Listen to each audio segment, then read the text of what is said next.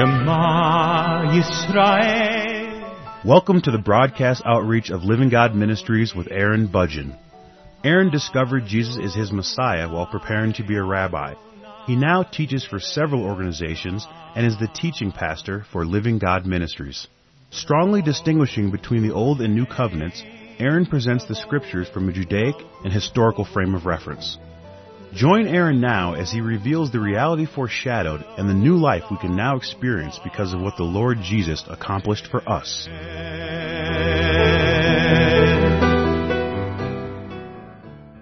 I'm presenting a series of programs on the subject of the Sermon on the Mount, and today's program is a continuation of the previous broadcast. Now, in the previous broadcast, I was explaining that there is a Pharisaical model for teaching. The Pharisaical model had to do with teaching Pharisaical Judaism. That really is the summary of that. And Pharisaical Judaism has an important history. If you do not understand the history of Pharisaical Judaism, it can be very difficult to understand the teachings and philosophies of it. And so I need to spend a little bit of time summarizing what Pharisaical Judaism is and what it's about. Now, for a more detailed explanation of this subject, I have done another program titled Do Not Do According to Their Takanot, and you can find that in my radio archive. That is Do Not Do According to Their Takanot.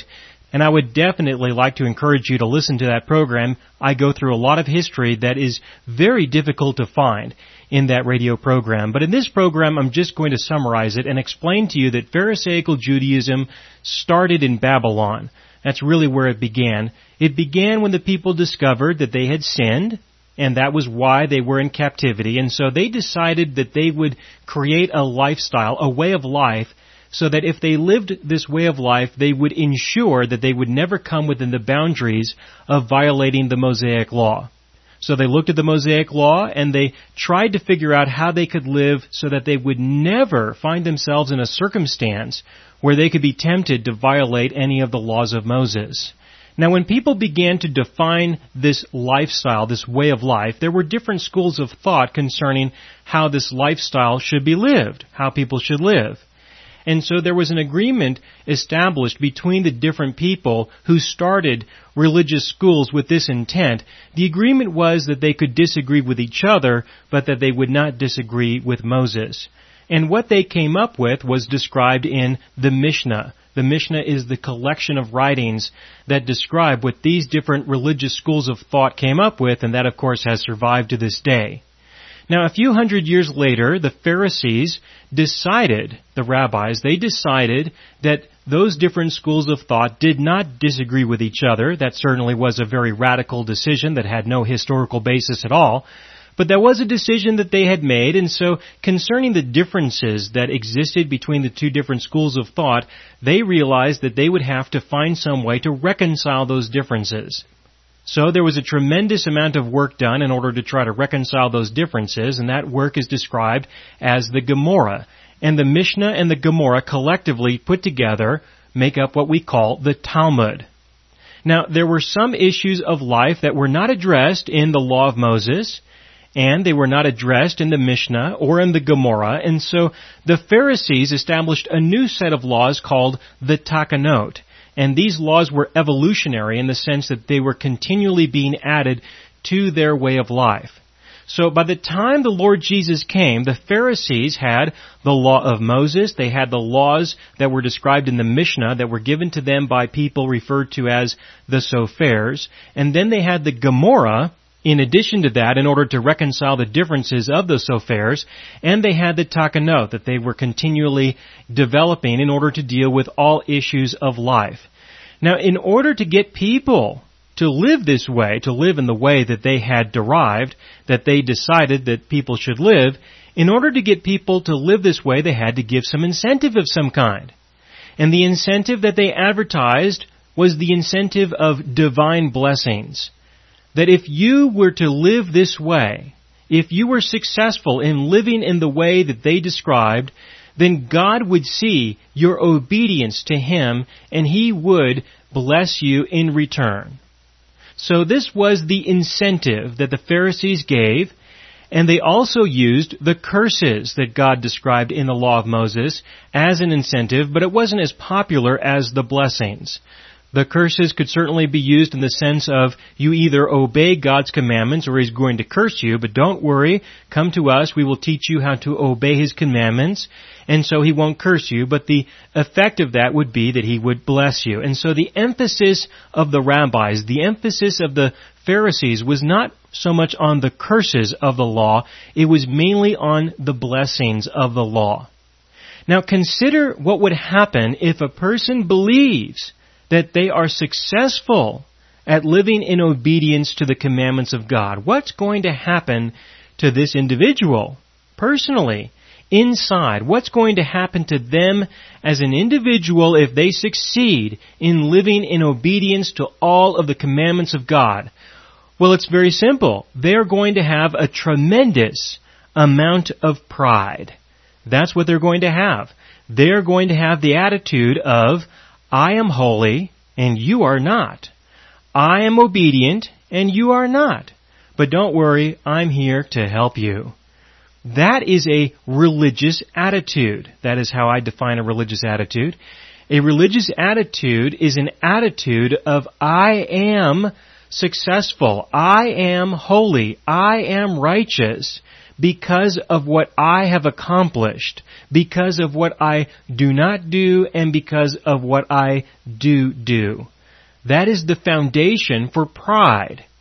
And this can be very appealing to individuals because people enjoy having pride. They like to have a sense of pride. They like to be able to compare themselves with other people and say things like, I'm not like you, but don't worry, I can make you like me. You know people like that. I'm sure you've encountered people in your life where they sort of have this attitude of, don't worry, I'll make you just like me, and then everything will work out just fine. There are lots of people like that throughout the world. There are plenty of people like that who can enter into our lives and can give us a lot of opportunities for disappointment and condemnation, especially when we don't live like they would like us to live. But from a Pharisaical point of view, what they were doing is they were teaching people how to obey so that they could be blessed. And of course, the consequence of that, the side effect of that, would be religious pride. And the Pharisees were well known for having a tremendous amount of religious pride, which would be the natural result. It is to be the expected result of their success. But Jesus had a lot to say about this. He had a lot to say about this religious pride that they had throughout His ministry. I'm not going to get into those passages right now. Right now, what I would like to do is focus on the Sermon on the Mount, beginning in Matthew chapter 5, verse 3, where He said, "Blessed are the poor in spirit, for theirs is the kingdom of heaven. Blessed are those who mourn, for they shall be comforted. Blessed are the gentle, for they shall inherit the earth." Now, I told you all that in order to tell you about verse 5, and then I'll tell you about verse 3 and 4 and the others. I wanted to start with verse 5 because when He says in verse 5, "Blessed are those who are gentle," or other translations will say meek, other translations will say humble. Those are words that describe something very different than the religious pride that would be manifested within an individual who was obedient to the law. Here is an opportunity for Jesus to definitely make a distinction between what the Pharisees were teaching and what He's about to teach. Here is a wonderful opportunity because if He tells people to be humble, and yet the Pharisees were teaching people to live their lives in such a way that it would make them proud, there is definitely a major distinction between the Pharisees and the Lord Jesus. Now, when Jesus says you will be blessed for being humble or meek or gentle, when He says you're going to be blessed for that, well, that is contrary to what the Pharisees were teaching. They were teaching that you will be blessed when you are successful, when you are obedient. Then you will be blessed. But if you fail to be obedient, then you are going to be humbled.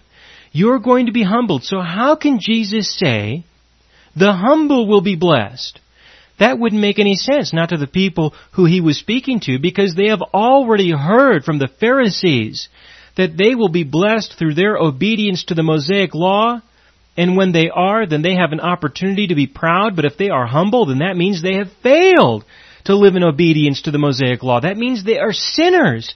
They have sinned. And so for Jesus to say this means that the ones who are sinners, the ones who fail, are the ones who are going to be blessed. And that isn't going to make any sense at all. Now we know, according to the New Covenant, that an individual needs to come to the point of realizing that they are not obedient to God. And only then can they be humbled to the point where they can receive the mercy of God. But that's the point, is that it is only through being the recipient of His mercy will we be blessed. It is only through the New Covenant that we are blessed. And the New Covenant is based on His forgiveness. It is based on His mercy. It is not based on our repentance and obedience. That was the Old Covenant. So then look at verse 3. Go back up to verse 3. In Matthew chapter 5 verse 3 he says, "Blessed are the poor in spirit, for theirs is the kingdom of heaven." Now, to say this to the Israelites at this time, the Jews who would be hearing him at this time, again would be very different, because the Pharisees were teaching that the objective of studying the law, one of the objectives, of incorporating the law into your life was so that your spirit could be filled, so that your spirit would be rich. In fact, there was a prayer that they would say after studying the law, and the prayer was an expression of thanks to God for putting His Spirit within them because they studied the law. It was through the study of the law that the Holy Spirit would be put within them, would fill them, would make them rich in spirit. And so if he says that a person is going to be blessed by being poor in spirit, then this is a contradiction when you compare this with what the Pharisees had been teaching them. This is definitely something different. The Pharisees were teaching that an individual would be cursed if they were poor in spirit, not blessed. They're going to be cursed. They need to study the law. They need to incorporate the law in their lives. Only in that way will they receive the Spirit of life that had been lost in Adam. Only in that way will they be filled with the Spirit and be rich in spirit. But Jesus says, no, you're not going to be blessed that way, because, of course, you will never obey the commandments to the extent that God required. And so when a person recognizes that they have failed, that they are not obedient to God, when a person recognizes that, then they can turn to God for His mercy, for His grace. And of course we know, according to the gospel, that the Holy Spirit is given to us freely. He gives us His Spirit as a free gift, and He's able to do that because He doesn't hold our sins against us anymore. Not because we don't sin, but because He forgave our sins through what He accomplished on the cross. And so this prepares an individual to see that it is okay to fail. It is okay if you try, as long as you try, of course, and you fail. Then you can see that you have no hope. And only then will you be blessed. Only then can He bless you. Because He's not going to bless you in the context of He owes you because you were so obedient. He's going to bless you only in the context of you recognize your failure, your need for His grace and mercy, then He gives it to you, and only then are you truly blessed with the Holy Spirit. So when He says, "Blessed are the poor in spirit, for theirs is the kingdom of heaven," that's true. Only those who will receive the free gift of eternal life will have a place in the kingdom of heaven. In verse 4, "Blessed are those who mourn, for they shall be comforted." Well, this doesn't make any sense in the context of Pharisaical Judaism. If you are mourning, if you are suffering, then it's because of your sin. It's because of your disobedience. That's why you are mourning. That's why you are suffering. You need to live the life that they created, that they established. Because if you do that, then there will never be a need for you to mourn. But then Jesus says, you need to mourn? He says you have to. Only those who mourn are going to be blessed, and those who don't won't be. Why would he say this? This would make no sense to these people. It will only make sense when you realize that there is no hope in trying to live a life of repentance and obedience to the Mosaic law, or trying to live a life to avoid violating the Mosaic law as the scribes and the Pharisees were doing. It is only when you realize that you are hopeless, that it will never happen, that you cannot succeed. It is only then that you can reach to God for His mercy, and in your mourning, in your despair, in your recognition of how depraved you truly are, only then can you receive His mercy. Only then can you receive His sufficiency when you realize your total depravity. Only then will you receive the blessing of God that He truly has for you, and only then will you be truly comforted. You see, a religious individual can never truly be comforted. They can never be comforted by God because they have the law. They have the law, and the law tells them, listen, just obey. Just repent. Do that, and there will be success. You will no longer have a need to mourn. Then there will be no need for comfort. But when a person realizes their depravity, then they can be the recipient of His sufficiency, and they can be comforted by their God. Again in verse 5, blessed are the gentle, for they shall inherit the earth.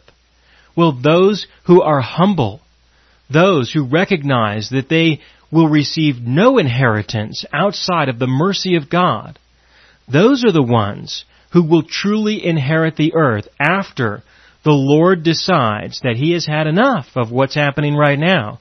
And the day will come when the Lord will say, He's finished. He is finished. Not only is He finished with the provision of salvation, but He is finished with providing people with an opportunity to be saved.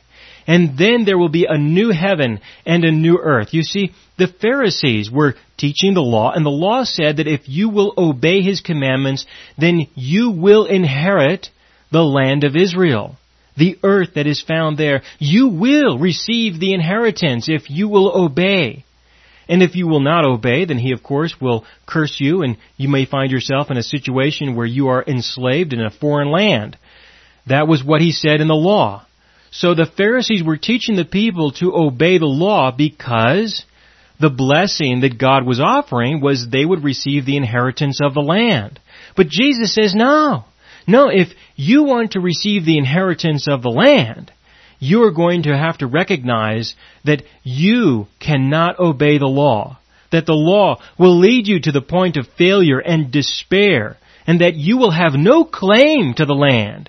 You will have no right to the land. You will have no right to your inheritance in any way whatsoever. Then you can turn to Him for His mercy, and through His mercy, He will bless you, and the day will come when He will establish the kingdom here on earth. There will be a new heaven and a new earth, and the inheritance of the land will be dispensed to His children, those who have been resurrected by the indwelling presence of the Holy Spirit, who have received the gospel, who have believed the gospel, who trusted in what the Lord Jesus accomplished for them, rather than trusting in what they thought that they were accomplishing for Him. In verse 6, Jesus said, blessed are those who hunger and thirst for righteousness, for they shall be satisfied. Well, to the people at this time who were discipled, taught by the Pharisees and the rabbis, righteousness was achievable. It was something you could obtain. All you had to do was do everything that they told you to do. Live the way of life that they had established. Obey the commandments of God, and you will have righteousness. But if you do not live in obedience to the commandments of God, if you don't do that, then you are going to hunger for righteousness. In other words, if you don't obey, then you are going to be a sinner. You are going to be hungry for something that you do not have because of your disobedience. And then Jesus says that those are the ones who are blessed. You are blessed if you have failed. You are blessed if you have sinned. according to the new covenant, according to the gospel, yes, you can be blessed because you will recognize that you do not have righteousness, that you cannot achieve righteousness. Only then can you turn to Him for His mercy, and when you believe in what He has done for you, then you are righteous because you believe your God, because you trust your God, because you believe in what He has accomplished. Only then can you receive the righteousness of God, the righteousness of Christ.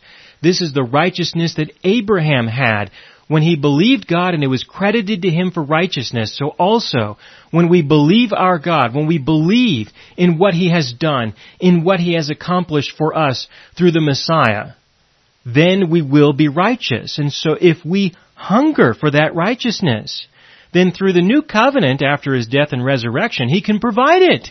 And it is then that you will be blessed. In verse 7, "Blessed are the merciful, for they shall receive mercy."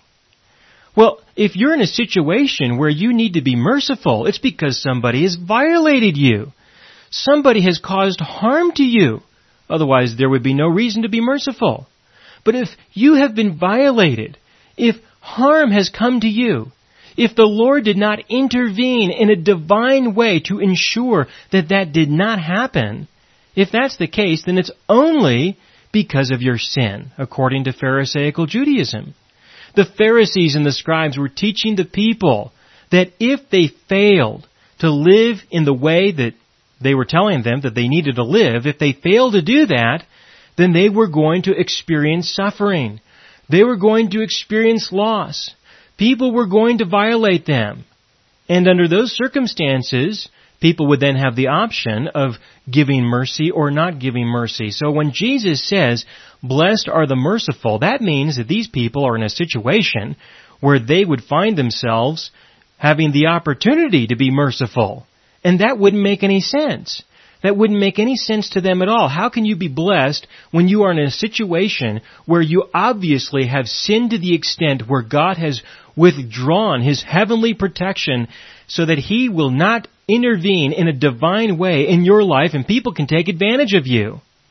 But Jesus says, yes, that's the situation you need to be in. You need to recognize that you cannot be perfect, that you cannot be holy, that you will sin. You will be in a situation where God does not owe you anything. And when you see that, then you can appreciate what He is offering freely. Not on the basis of your obedience, but only on the basis of His mercy, on the basis of His grace, on the basis of Him giving a true blessing to you. That's why He says that people will be blessed when they are merciful. In verse 8, "Blessed are the pure in heart, for they shall see God. Blessed are the peacemakers, for they shall be called sons of God. Blessed are those who have been persecuted for the sake of righteousness, for theirs is the kingdom of heaven. Blessed are you when people insult you and persecute you and falsely say all kinds of evil against you because of me. Rejoice and be glad, for your reward in heaven is great. For in the same way they persecuted the prophets who were before you." Now again, for a person to be persecuted in that society, the only reason why that would happen would be because they were sinning from the point of view of the people who were persecuting them. That would be the situation.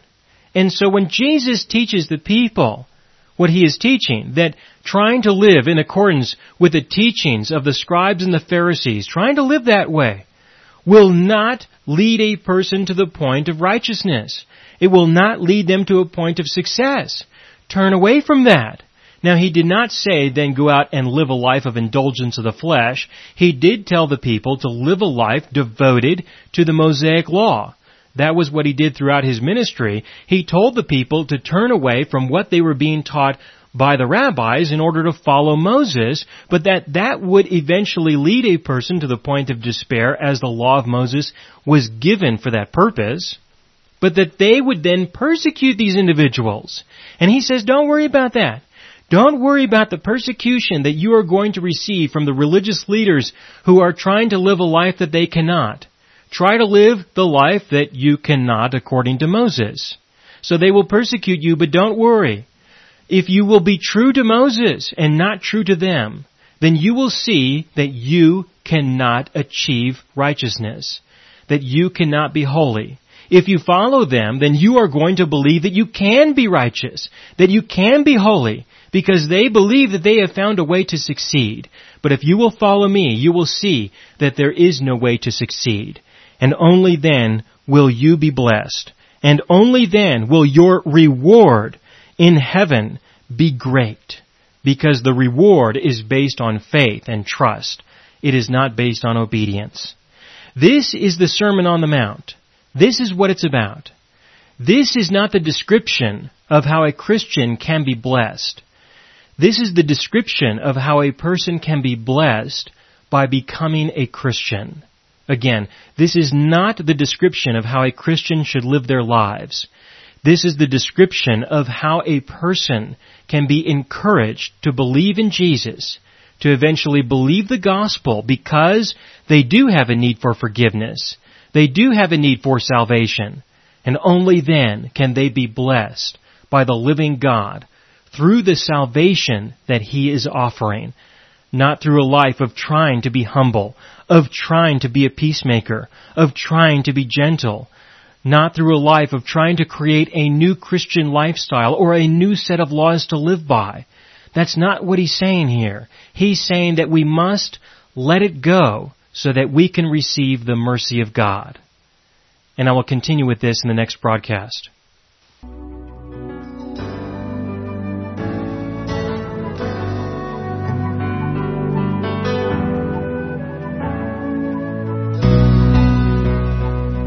You have been listening to the broadcast outreach of Living God Ministries.